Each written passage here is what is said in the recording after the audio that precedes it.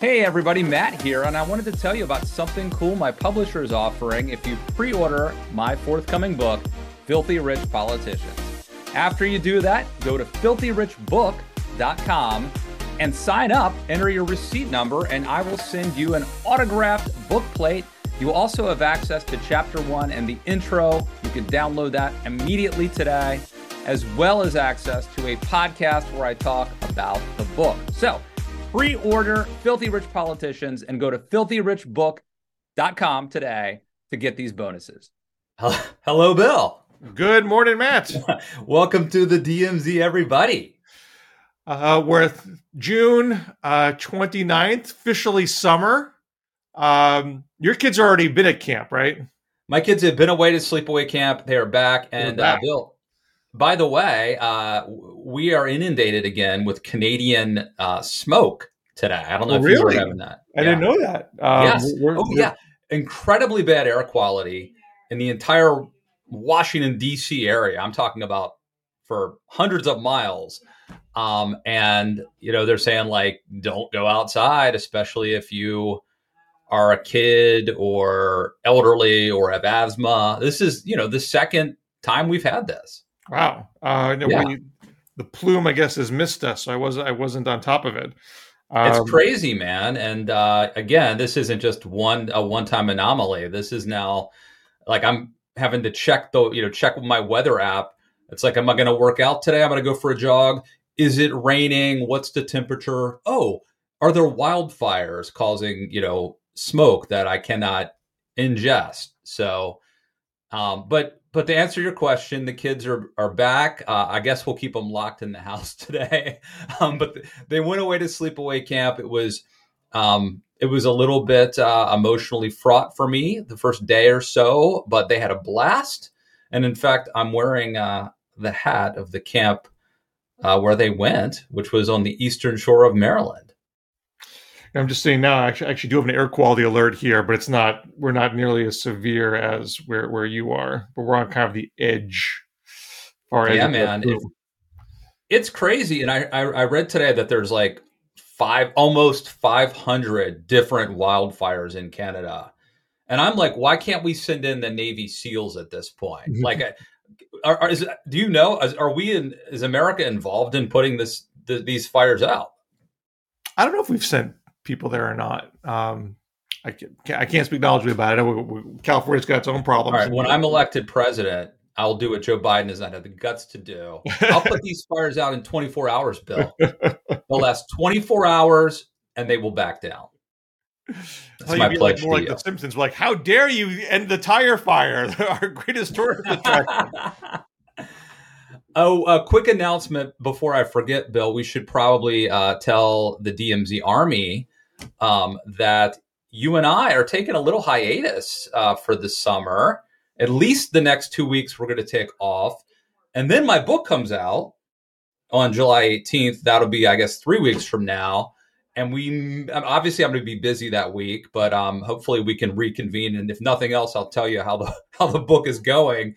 But for those who are regular listeners who are, let's be honest, addicted to what we do, some classic episodes, maybe will keep you from jonesing too bad for Bill and Matt.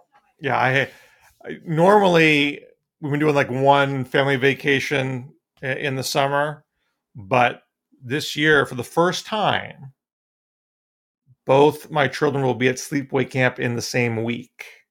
So I had to tack on an extra getaway that's kid-free. So I hope everybody understands that, yes. Duty calls. I think Dick Armey who said the American dream is not owning your own home, it's having your children move out of your home or something like that.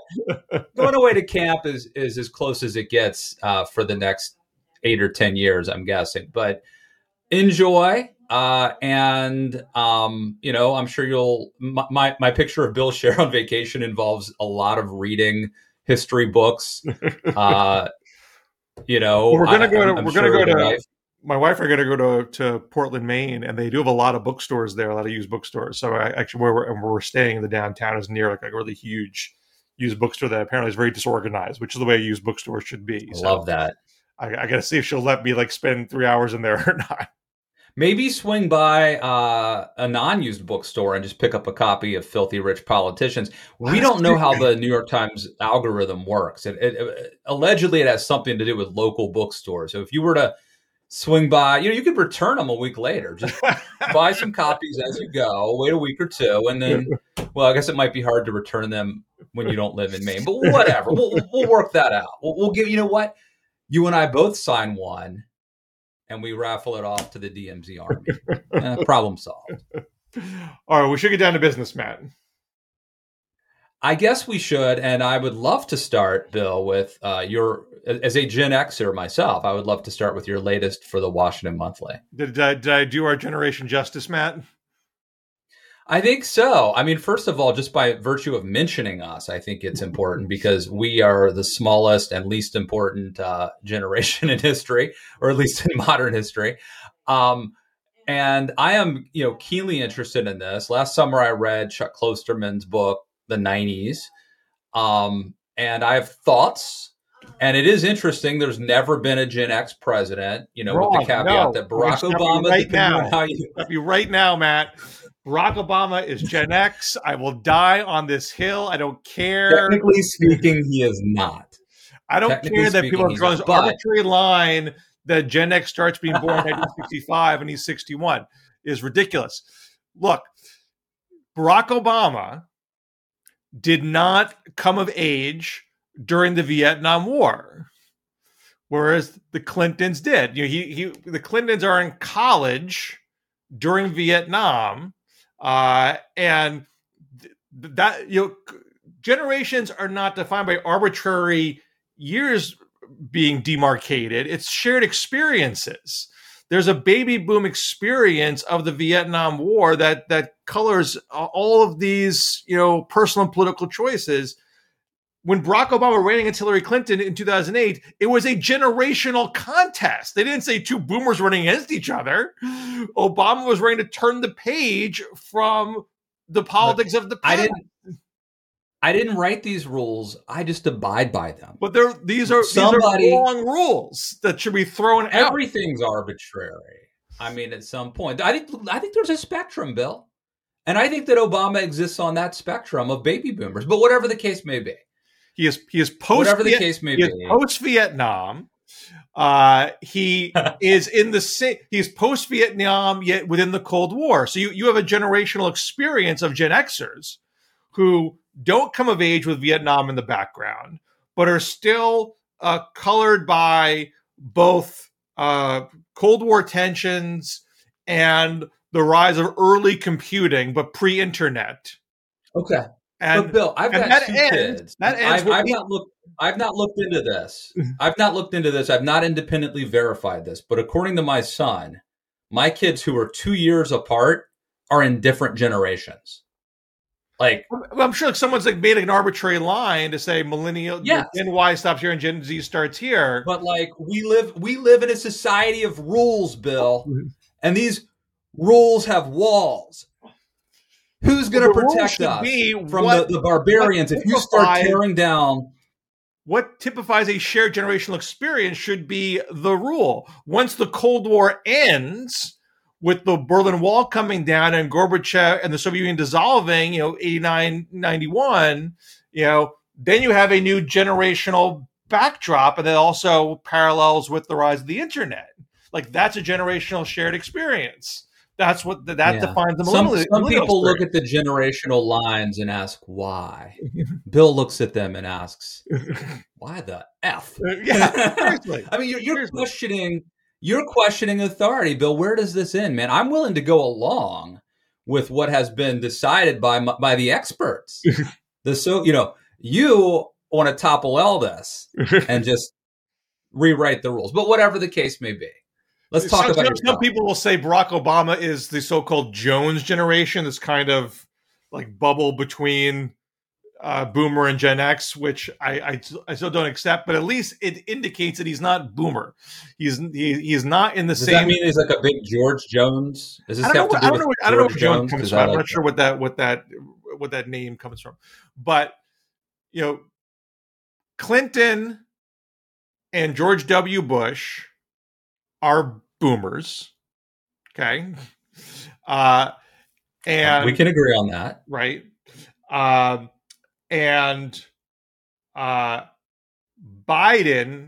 Trump and Biden are silent generation, if I remember correctly. No, is it? Was Trump I boomer? think Trump is a boomer. I think Trump's a boomer. Trump was born. I'm sorry. This is high quality content on the DMZ. I take it. One thing I can pick up is he's just technically a boomer right after the end of World War II. Okay, unless we decide not to go with any rules, but I feel like you have strong. You have a strong take Trump on is that. squarely boomer. I apologize. So Trump, Clinton, Bush Jr., boomer, and Biden is silent. We thought the silence almost were gonna get overlooked, but Biden snuck in there. And are we gonna have a second Generation X president or not? Is the question. And I'm going to say not. I think. Wouldn't you say? Okay, let me put it to you in the form of a question. Yeah. What do you think the odds are that the next president will either be Donald Trump or Joe Biden? Oh, I think that's a strong case for one or the other. 80%? 90%? Something's got to change in the Republican primary Trump is in a very strong position right now. I did a Twitter thread about this the other day, and I think I mentioned it on the show. As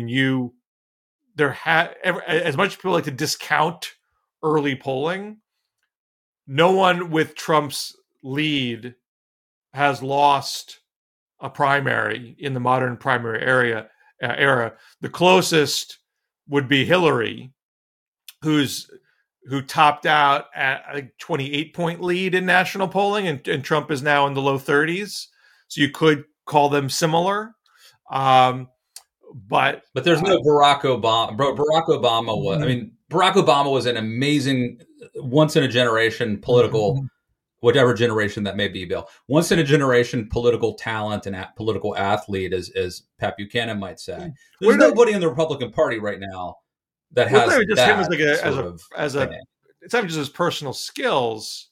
I'm actually reading Obama's memoir right now at my book club. So we just covered the pre-presidential phase of Obama in that, and it really just brings back to life what the anticipation of the historical moment was, how it was building since the keynote of 2004, that something was already stirring in 04, 05, 06, 07.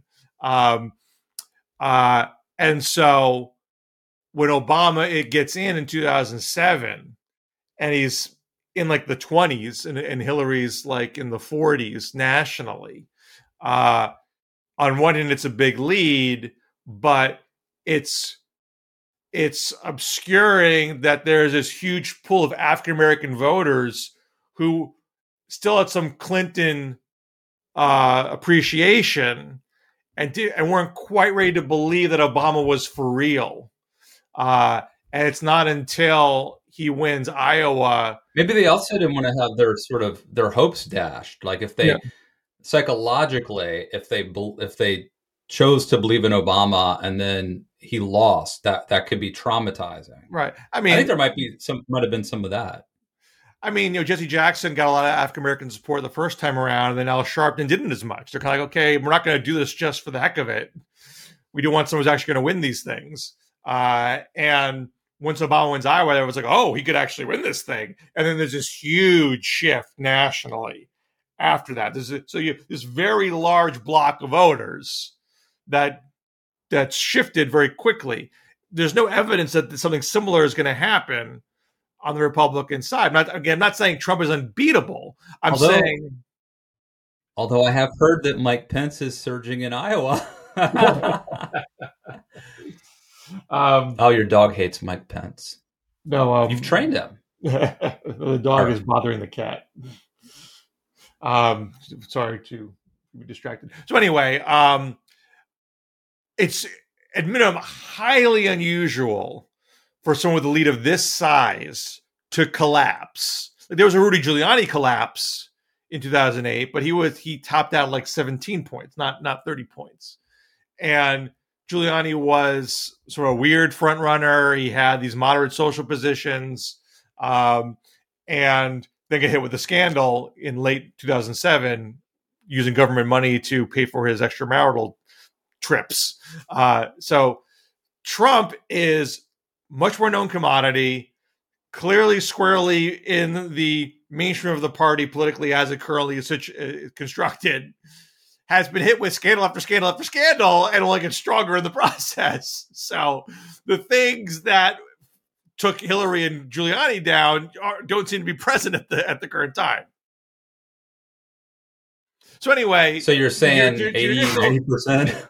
Neutral question, Trump and Biden are strong front runners. It's not looking like this is Generation X's moment. But here you have, and I should add one more thing. The Republican Party has been nominating very old people for a while. They didn't always. But since 1976, nearly every nominee has been over 60 years old, with the exception of George W. Bush, who was 55, I recall, and had family name, helping him. So they haven't been very inclined to go with the young upstart the way Democrats have, in Bill Clinton and Barack Obama. So if you are Ron DeSantis, 44 years old, Nikki Haley, 51 years old. I mean, there are other young, Will Hurd and Francis Suarez and Vivek Ramaswamy are young too, but DeSantis and Haley are the bigger names who are Generation X. And have not been shy. Vivek is like 35. What's that? Ramaswamy? He's 37. Vivek is only like 37. Is that how old? Okay. Yeah. You would think, these are two people who are not shy about playing an age card, particularly Haley. He literally said we should have a competency test for people over 75. And DeSantis has been a bit more subtle. I got a lot of energy. Look at my young kids, that kind of thing. You would think they would have as part of their case, here's what I'm going to do to help this party expand our appeal to younger voters, which we have clearly struggled with in the last several election cycles. But what they have done, this is not like the heart of their campaigns, but they've both toyed with nostalgia. Remember what it was like back then? Remember whenever they back in my day? Yeah. Back in my day, we didn't have mail-in voting. We went to the. I can't even do it. But you referenced, and I was happy to see this. You referenced Dana Carvey's Grumpy Old Man, which I'm sure really I'm dating myself. But you watch though, late 80s, early 90s SNL were just masters of taking the thinnest possible premise and creating absolute gold. Like, let's have Dana Carvey be a grumpy old man. End of premise. There's not much to it. Yeah. We did such a good job with it. And it wasn't just a one time. That was a recurring bit that he probably did 5 times at least on SNL. So, here he is. I'm going to pull up the. Haley gave a speech to the Faith and Freedom Coalition just this past Saturday, which granted, I'm sure is an older crowd. But she says, "Do you remember when you were growing up? Do you remember how simple life was? Do you remember how safe you felt? It was about faith, family, and country. Your parents raised you to be a responsible individual. You went to school and you learned what you needed to be successful. You went to church and you found your faith and your conscience. Do you want that again? Because we can have that again. But in order to do that, we need to have a new generational leader. We have to leave the negativity and the drama and the chaos of the past." So she's shoehorning this argument that can apply to both Trump and Biden, that she should be the next generational leader. but with this romanticized nostalgia argument.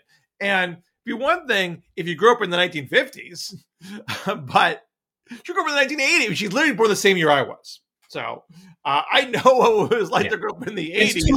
It's total bullshit. It's pandering.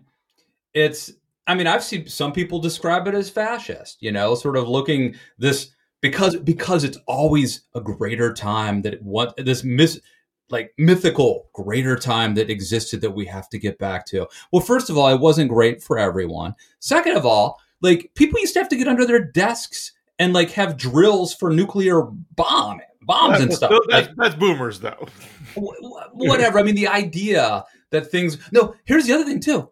As I'm trying to think of who someone tweeted this. Anyway, as we all know, when you are a kid, things seem great, because someone else has all the you've got maximum, freedom, zero responsibility. If mom and dad are footing the bill, it seems safe. It seems comfortable. I remember as a kid, she's either super stupid or she's playing this very cynical nostalgia game that she knows is BS. Maybe I'm a little influenced here because I grew up in 1980s New York. I was in New York City as a young kid, then most of my childhood in the suburbs. In Needle Park. Well, the 80s was this constant barrage of, crime and kidnapping and race riots. I mean, this is Crown Heights and Bernie Getz and all that stuff. Not to mention, to quote Billy Joel, as I did in the piece, AIDS crack Bernie Getz. I mean, this is what the 80s was about. I mean, by the way, did you see Fall Out Boy is doing a new version of that song about the 90s? I did see that, Matt Lewis. And look, I'm not saying Witness at the Fire is Billy Joel's greatest work, his finest in the lyrics, but you listen to the Fall Out Boy. By the way, I could literally sit here.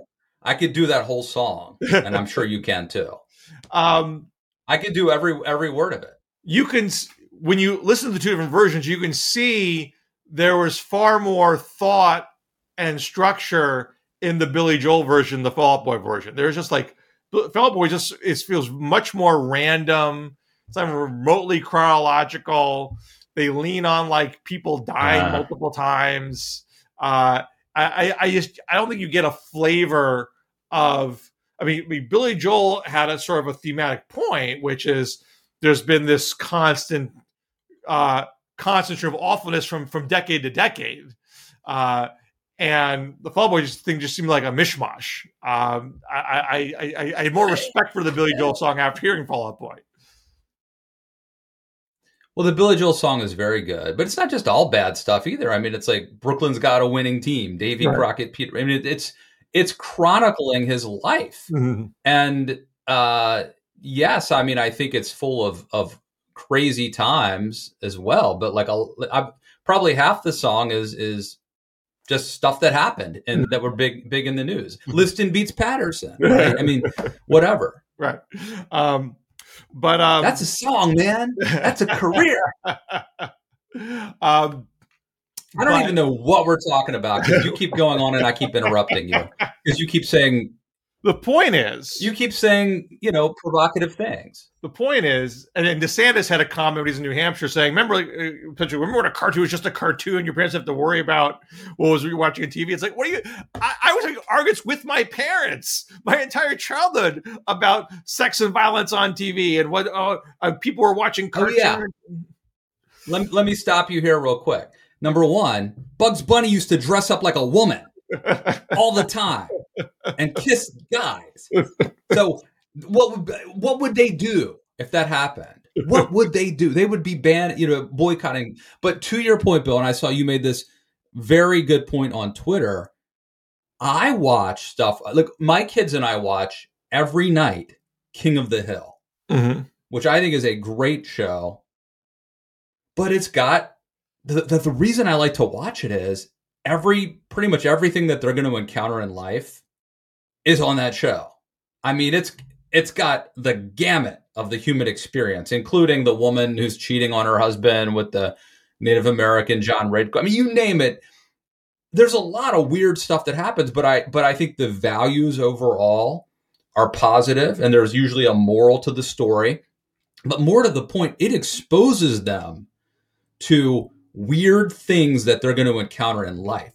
And as a Christian conservative, and I'm not saying I'm a great Christian, and I'm probably not even a great conservative, but as a Christian conservative, the worst, if you want your kids to grow up in the tradition that you're raising them in, the last thing you should do is completely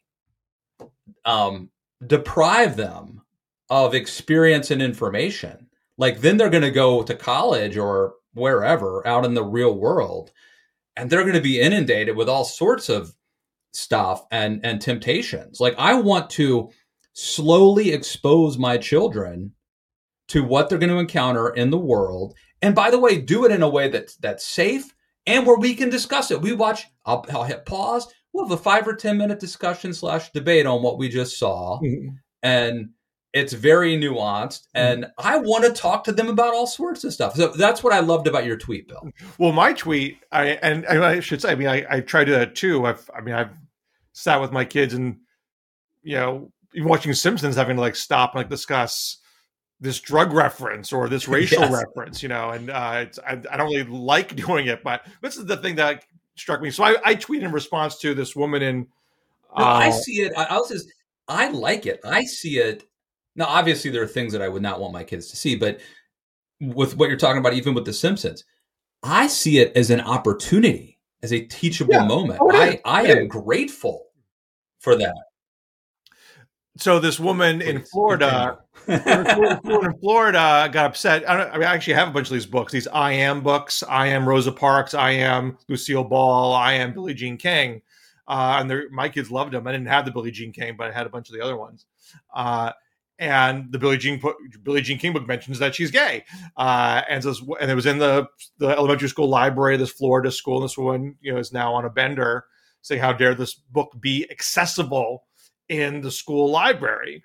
And, beyond, the inanity of being this upset about someone being gay in this day and age, my point was, you just can't expect that your child is never going to see something. I don't care what your politics are, left, middle, or right.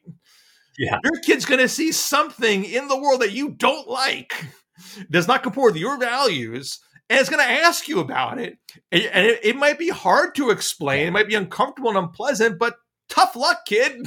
You're going to have, if you're having a kid, you're having a parent, you're going to have those moments, whether you like it or not. I mean, I agree with you. These things you look forward to and lean into as teachable moments, but even if you don't like doing it, too bad. Yeah.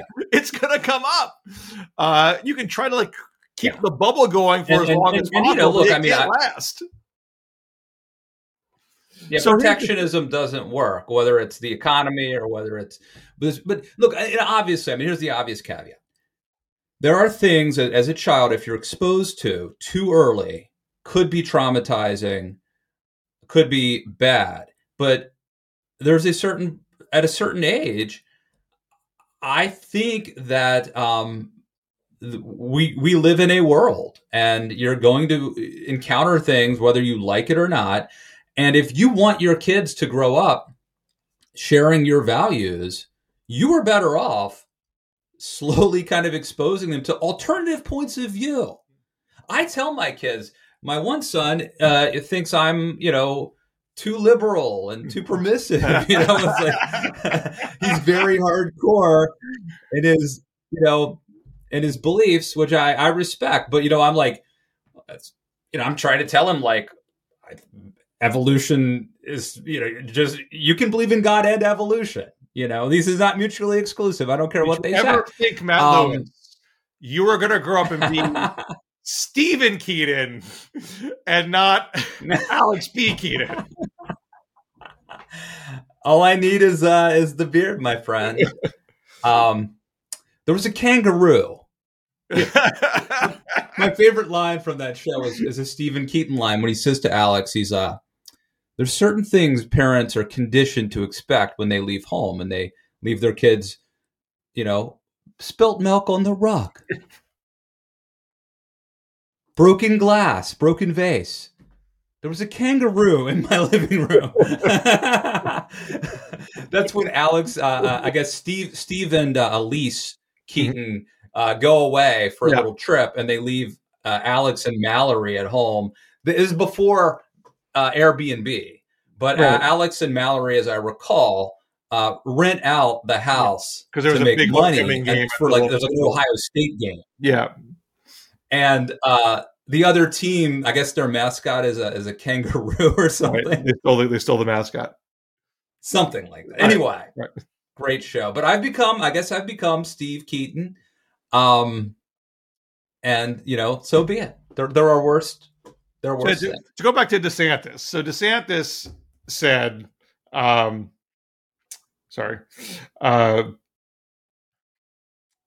by the way, if there's never been a more Gen X moment on the show than just transpired. So DeSantis, when I was a kid, you watch a cartoon, it was a cartoon. Now it's like parents have to worry, like, okay, what are my kids being exposed to? And there was always been that worry with TV, particularly in the 1980s. There were activist groups that were campaigning against too much violence in cartoons, too much sex and violence on TV in general. And I mean, even Disney. I mean, there was one. And by the way, it was worse. It was worse back then. I don't know about TV, but movies. You go back and watch a movie from the 1980s. You're much more likely to see some breastises in a 1980s movie. There's a whole can of movies which is like older women having sex with teenage boys, like literal grooming. Like advertised in print newspapers, and no one batting an eye. That's just how it was. I mean, it actually wasn't really like that, but in the movies, it was ubiquitous. Right. It was in many ways worse than today. So for DeSantis and Haley to try to play this game, it's not going to resonate with anybody from their own generation, let alone younger generations. So maybe it will appeal to people older than them who are more conditioned to have romanticized nostalgia. And granted, that's primarily who votes in Republican primaries. It's an older skewing. I mean, even the Democratic electorate is. I mean, young voters are only so many people, but the Republican electorate skews older than the Democratic electorate. And so I get the pull that they're under. I get that they are thinking about those voters more than the younger voters. But they're already getting lapped by Donald Trump, who already has a bomb with those voters, who already can play the anti-woke cards. So just having being an echo of what he's doing, I don't see how that's going to get you very far, and it's not getting them very far. Their inherent it is not. Distinguishing characteristic is that they are from a different generation, that they can provide something that Donald Trump can't. Show us what that might look like. That's what they're not doing. And I'm not going to argue again. I think beating Trump is a tough nut to crack at this point, but they are not doing themselves or their party a service by speaking inauthentically about their own generation when they desperately need to find a way to connect with younger voters. You just said something. You said the word inauthentically, and I think that's key here to them not being able to pass the torch to a new generation. So as I've said this before on the DMZ, but I think that I am in many ways a Gen Xer.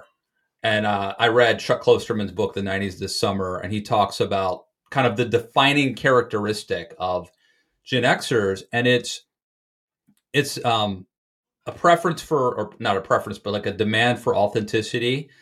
And according to Klosterman, and this is debatable, but he argues that we are the only generation in history that viewed selling out as a bad thing. So assuming his preference is true, I believe that for whatever reason, even though I've always been a conservative, that those Gen X values were deeply inculcated in me. And I think that explains why when I look at Nikki Haley, the way she's been acting and talking, and I look at Ron DeSantis, I find them lame and aesthetically off-putting. Like, I find them repellent. And it's not because we disagree fundamentally on political philosophy. It's a more of a stylistic thing.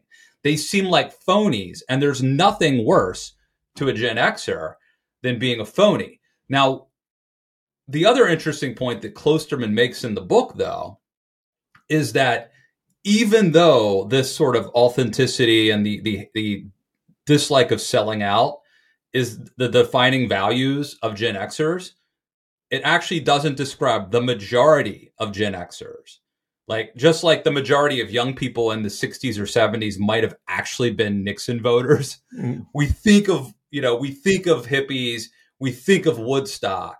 And I think there's a similar thing at play here, that, like, for whatever reason, I'm out of touch with my brethren in the Republican Party of the Nikki Haley's and the Ron DeSantis. Well, I mean, Gen Xers came in the Reagan era. I mean, I'm not sure I buy the Klosterman premise that Gen Xers are against selling out. This is a culture of people that grew up on Alex P. Keaton and Secret of My Success and Bright Lights, Big City. There was a romanticization of living the high life in the corporate.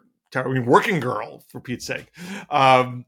So I mean, yeah, there obviously were alternative kids and who rebelled against that, but I wouldn't say they defined the entire generation. But wouldn't you say? I mean, I think your point's well made, and I think you're absolutely correct that it's wrong and incomplete and misleading to attribute to any generation a kind of monolithic ethos. Yeah. So I completely agree. But wouldn't you say that the stereotype about Gen X is, we're not going to be glam, we're not going to wear the makeup, and we're going to put on, flannel shirts and listen to Nirvana. And the worst thing you can do is sell out. In fact, you're not going to take our music and put it like in a Chevy truck ad. We don't need the money because that would be the worst thing you could do. I don't think of Gen X like that at all. I mean, I think of Gen X as, big hair and shoulder pads. And... Dude, that's the 80s. This is the 90s. I'm talking about. But these are people who grew up in that. They grew up with that ethos. They grew up with that corporate, he who has the most toys wins ethos. That I think is carried over into their. That was being. Okay. Well, I think we just have a kind of a definitional worldview difference then about how we even perceive this era. But I believe that I'm at least on the grunge side. Era, which is more millennial, rebels against that.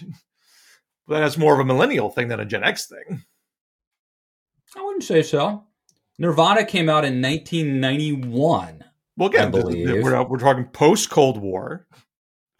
Nirvana is the beginning of a new cultural era, where the frat house era Beastie When I say Boy, came out, I mean Nevermind broke in 91. Right. I mean they probably were around. That's an inflection point culturally, because you listen to late 80s music, it's nothing like that.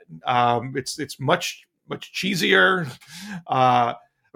Beastie Boys, they might seem as very edgy today, but like literally late 80s, early Beastie Boys is fight for your right to party. I mean, they were like quintessential frat boys. They weren't like super hipster edgy. There's all sorts of dance music from the late 80s, which is like hardly anything that's substantial and intellectually stimulating. Forgive me for lacking an example at the tip of my fingers. Nirvana is a total culture shift, where like all of a sudden it becomes cool to be an alternative kid and cool to wear grungy clothes. I mean, that wasn't the case literally 2 years prior to that. Okay, but Ron DeSantis is what, 44 years old, right? right? So DeSantis, by my Obama standards, you could argue DeSantis should be treated as a millennial, not a Gen Xer, because his high school, college years are. How can I have a conversation? How can I have a conversation with you about generations when you will not, when you don't even buy into the premise of when the generations happen? At least in the case it's of my impossible article, to have this conversation. When DeSantis about watching cartoons, he was watching cartoons in the 80s. So in that sense, I can talk about him in the same breath as Haley. Okay. 1993 was 30 years ago, right?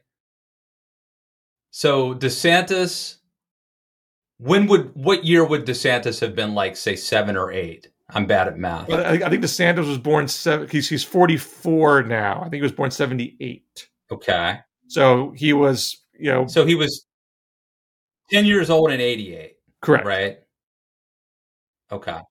Okay, so maybe he's watching some He-Man. He's watching some G.I. Joe. Yeah. He's watching Transformers. And G.I. Joe, that's stuff, right? G.I. Joe was often pointed to as an example of excessive cartoon violence in the 80s. And as I mentioned in my piece, one of the biggest... Well, it was a show, by the way, love that show, A. B, the whole show was designed to sell toys, right? That was the whole point of the show, because you weren't allowed to advertise. Yeah. Part of the critique was that Saturday morning cartoons were becoming big advertisements, melded in with excessive violence to push product. Yeah. Anyway, we've gone on this probably for too long. And I know you want to talk about RFK Jr., which quite frankly, I'm loath to talk about. I do not want to take him as seriously as a candidate. In fact, I'm compelled to argue that we should never talk about him again after this point. But I do want to acknowledge that you want to raise him because he has made waves as of late. I want to pass the torch to an older generation of sons. RFK's been making news. He was on Joe Rogan. That made a splash. And he challenged a vaccine, a virologist or something to a debate. That's probably never going to happen. Then he made this video of him doing push-ups and lifting weights. Does not seem to be able to lift that much, but he's pretty ripped, particularly for a 69-year-old man. Game recognizes game. So he looks good. I don't like the move aesthetically of wearing the jeans without the shirt, but whatever. That's my preference. But I will say, I prefer the shorts if I'm going to be topless, but whatever. and hopefully I'm at a pool or an ocean, not outside, lift benching or whatever, or inclined. But there's two interesting things that are happening, Bill, simultaneously. Number one, it appears that RFK Jr.'s support in the Democratic primary has basically been cut in half. He was at like 20% in 2 or 3 polls a few months ago, and now I think he's more 10 or 12% in the latest. But the other thing, and then I'll shut up, is I keep hearing people talking about him. Yesterday I had lunch. My kids, my mother-in-law, she's talking about him. I live in West Virginia. Everyone's talking. There's like a lot of people like RFK Jr. Now, I don't think any of them are Democratic primary voters.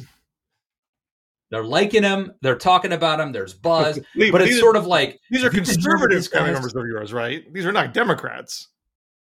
No, none of them are Democrats. Or, it's conceivably possible some of them would vote in a Democratic primary for him, but it would be like the way Trump, changed the demographics of the Republican Party. Well, yeah, look, I mean, he got 20 in CNN, and I think 21 in Emerson, basically on name recognition. And I think there was a Fox poll. Yeah. Fox had been in April. Fox had been 19. So you go back to April and May. Get Emerson 21, Fox 19, Rasmussen 19. Now I'm in May, and CNN 20 in May, and then it gets a bunch of media attention. And now the last 5 polls are 14, 15, 8, 15, 17, 17 being Fox. So his RCP average now is 14.4. And I saw better than I thought. Okay. What's that? I saw that's a little, honestly, that's better than I thought. Well, that 17 from Fox definitely helps him out. We're having fans, DMZ Army listeners. Clearly, we're having there must be a delay that's causing issues with us today. Oh, sorry about that. I saw a Quinnipiac, Pennsylvania poll, I think just yesterday, that broke out Kennedy's support or favorability by party. And he's underwater with Democrats, and he's above water with Republicans and independents. So I think we're seeing the gradual understanding this is not just your run-of-the-mill Kennedy. This is a different cat. And to the extent he's being liked by people seeing him on TV, it's because he's going on to conservative media and being liked by conservatives who are not going to vote in a Democratic primary. And I think he's even drifting more and more conservative himself. I think he's saying more conservative things than he was saying 10, 15 years ago, particularly on the border, for example. Well, he also came out and he's saying that environmental factors are making or maybe making people more likely to be gay or trans today. Right. These are all things that are not embraced by most Democratic voters. So I am annoyed because I wrote a piece early on saying this guy is bona fide crackpot. There's no way any media institution would take a candidate like this seriously if not for his last name. Any reasonably competent political reporter would look at these numbers and say, this is not indicative of a genuine appetite for his platform in the Democratic Party. It is residual name ID that's going to dissipate over time as more and more people know about what he's actually all about. So if we weren't so enamored with, this is a case of data journalism gone awry. If you used your brain, you would say, okay, I'm not going to take this seriously. You do it because, I guess I have to write about it because look at this double-digit number. And look, when I write a story about him, it gets a lot of clicks. So I guess I'm going to keep writing about him. He's good for clicks. He's good content because he says crazy things. So he's getting more media than he deserves. Although he's not getting that much mainstream media attention, he's getting niche media attention, but it's enough to keep the grift going.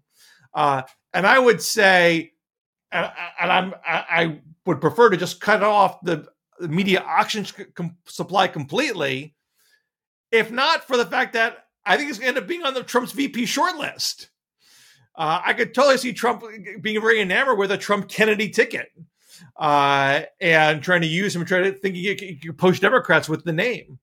And I think Kennedy said at one point he would never do that, but I don't trust this guy's word for anything. I think I see him enjoying the validation he is getting from conservative media and being increasingly willing to say conservative things to keep that going, which of course makes him even more ridiculous as a Democratic prospect. But if that's not really the game here, then he could very well go deeper and deeper into the conservative echo chamber and possibly make himself appealing to Trump.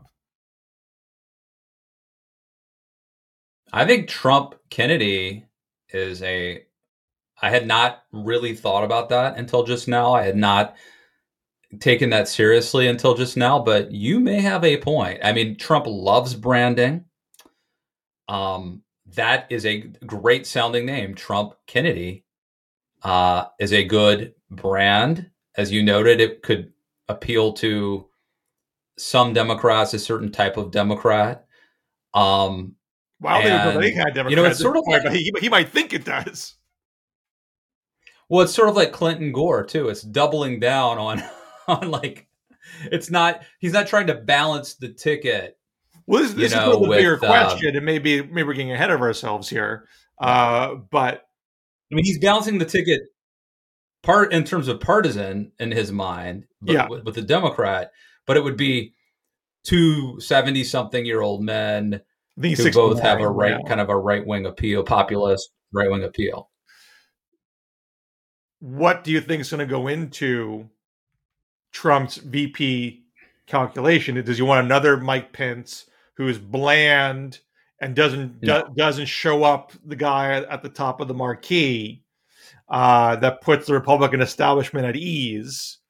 Or does he want to go with more of a wild and crazy sycophant that is a thumb to the nose of the Republican establishment?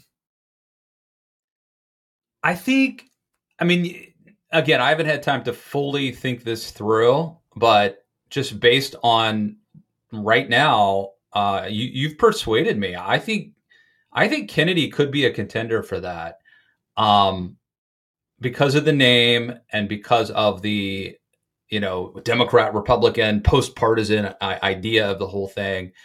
And I don't see Kennedy as being like Newt Gingrich. Remember, Newt said, it came down to Newt Gingrich and Mike Pence, and Newt said, well, it depends whether Trump wants a 2-pirate ticket or not.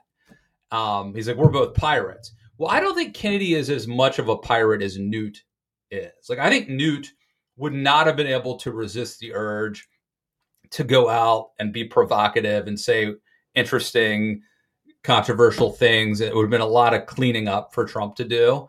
I get the sense that although, RFK Jr. has had a long tradition of crack pottery, that he would be more disciplined and that he could sort of fill the role as second in command or whatever. In a way, Newt would not constitutionally be able to like stop himself from talking. Well, I think, again, I can't know if Kennedy would actually do it, but I think it would be appealing to Trump because why do conservatives like Kennedy now? I mean, he doesn't agree with conservatives on everything down the line, but he talks smack about Democrats. He accuses Democrats of losing their way. While validating certain conservative narratives about COVID and vaccines, and increasingly on border stuff. So he's useful to, at least superficially, attack Democrats for certain hypocrisies and say they're too close to deep state, they're too close to corporations and all that kind of thing. So I think that is going to be appealing to Trump.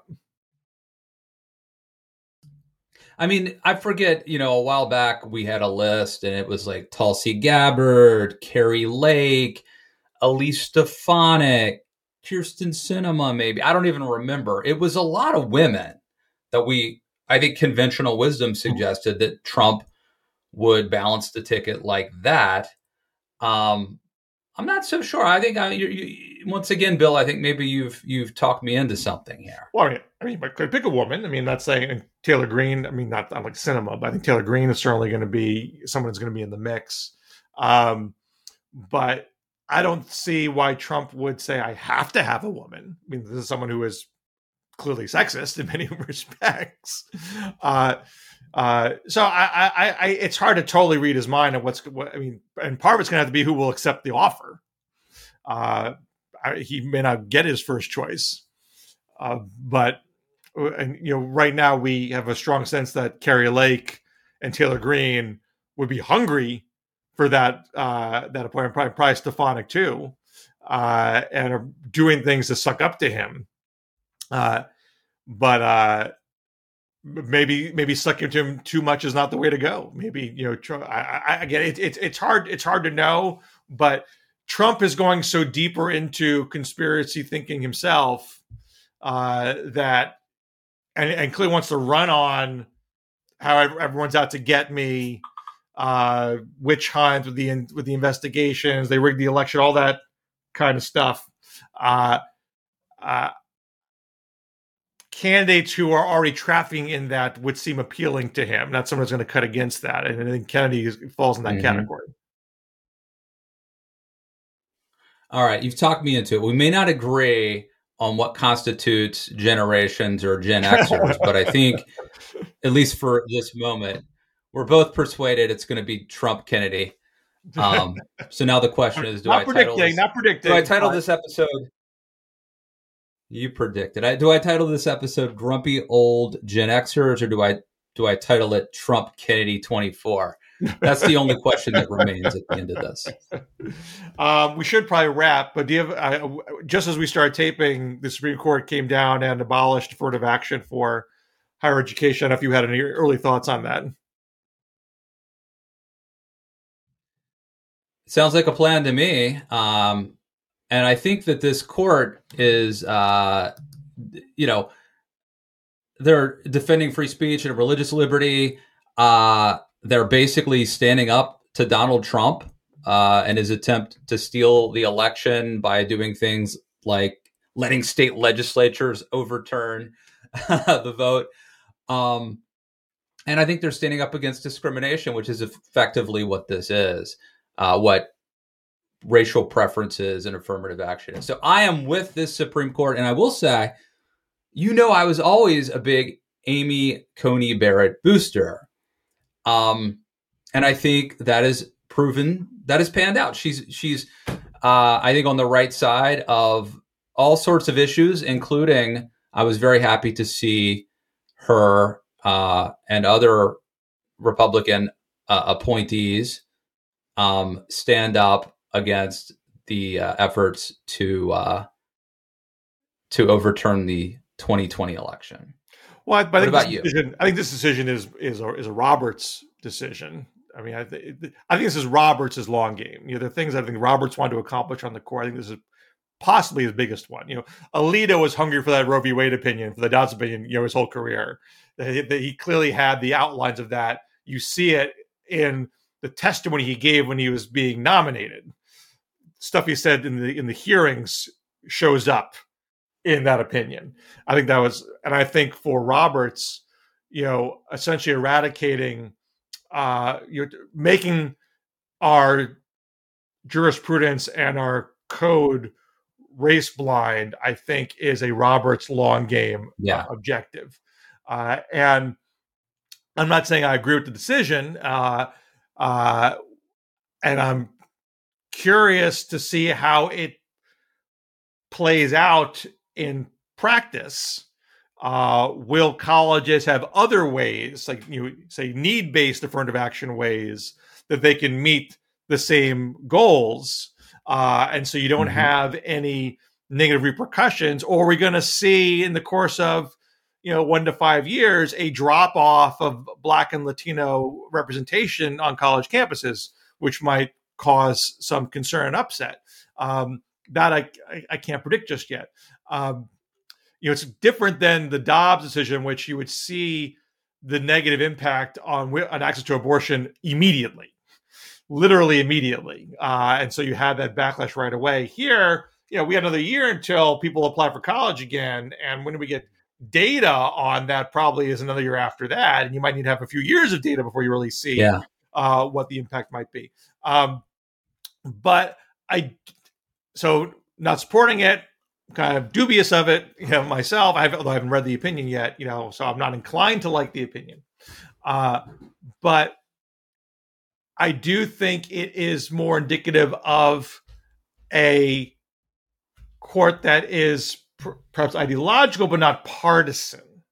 We just had a week ago, Roberts. Right. Like, as you know, Bill, as you know, we talked last week or 2 weeks ago, whenever, about how this same court basically said Southern states, you can't gerrymander racially, these congressional elections. So that is probably going to result in more minority representation in Congress.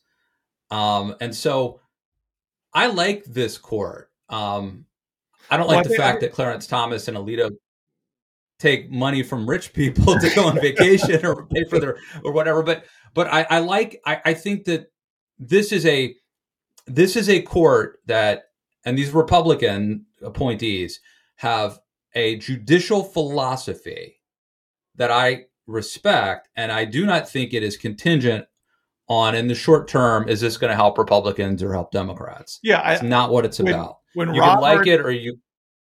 When Roberts did his initial Voting Rights Act decisions, particularly Shelby County, there are people that not only accuse the court of being racist, but also partisan. They're doing this to suppress the Democratic vote.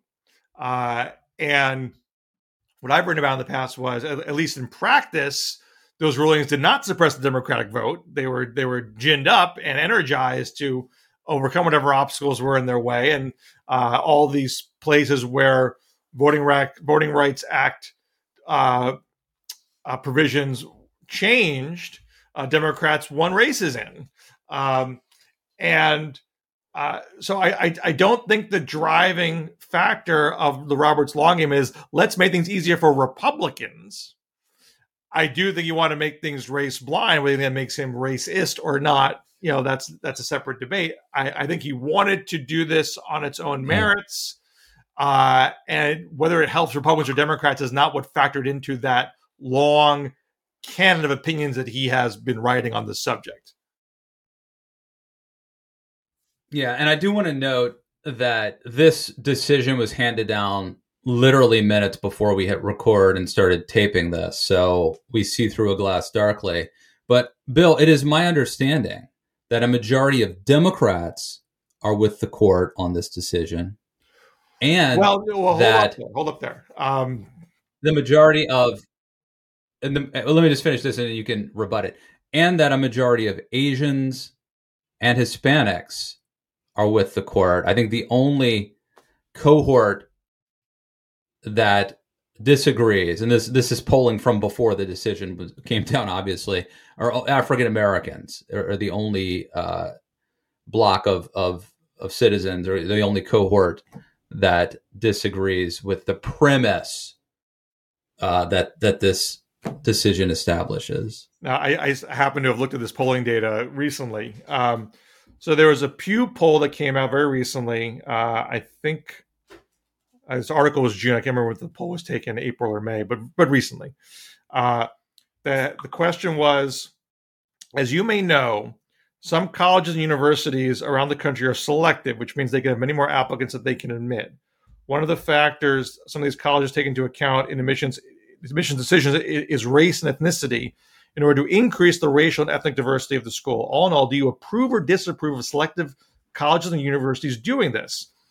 Only 33% approve of that, 50% disapprove. So I imagine in terms of this, I'm not looking at the sub-samples, but I imagine that would track with even Democrats, even Latinos, even Asians. Mm-hmm. I mean, Asians often get shorthanded in some of these affirmative action things, so that's not surprising. Yeah. Now, there's also a recent AP poll, Associated Press poll, that asked, the U.S. Supreme Court is weighing whether colleges and universities can consider race and ethnicity as part of their admissions decisions, a practice commonly known as affirmative action. Do you think the Supreme Court should or should not prohibit the consideration of race and ethnicity in admissions? 63% said the court should not prohibit affirmative action. Totally different result, but specific to the court. And I think it's reminiscent of what we see in abortion polling, where someone say, "Yeah, I'm pro-life. I think there should be restrictions, but Roe v. Wade. Oh, I want Roe v. Wade." So there could be this kind of squeamish middle that kind of doesn't like the concept of it, but is reluctant to see the court go in and just flat out ban it. So I think as I was saying before, I think since the impact of it's going to be kind of delayed at the college admissions level, I think in my mind, the jury's out how the public is going to absorb this. I think it's going to depend on what the actual impact is. Indeed. All right. Great conversation. If you're still listening out there, then I assume you like us and you'll tolerate us no matter what. But I do think there was some delay in our communications today, which resulted in a less seamless, free-flowing conversation. But I still think fabulous content, especially the Stephen Keaton stuff, which, that's why people come here. Sha-la-la-la, Matt Lewis. Where would I be without you, Bill Scher? And where will I be the next 2 weeks while you're gone? That I don't know. I will shamelessly promote my book, because by the time you and I do this again, unless something crazy happens, it will be out. And so please, you can pre-order it anywhere: Amazon, Barnes & Noble, Books A Million, wherever fine books are sold. And if you go to filthyrichbook.com and enter your receipt number, you will get the bonuses that I've been talking about ad nauseum. So please do that. I greatly appreciate it. And I think you're going to enjoy the book. Very exciting. Well, till later. And read Bill's Washington Monthly piece. Yes, please do. What do you have to plug on the Daily Beast? All right, man. Safe travels. You got Daily Read Beast. My stuff at the Beast. Read Bill at the Washington Monthly. And then we'll see you in July. See you in July. Godspeed.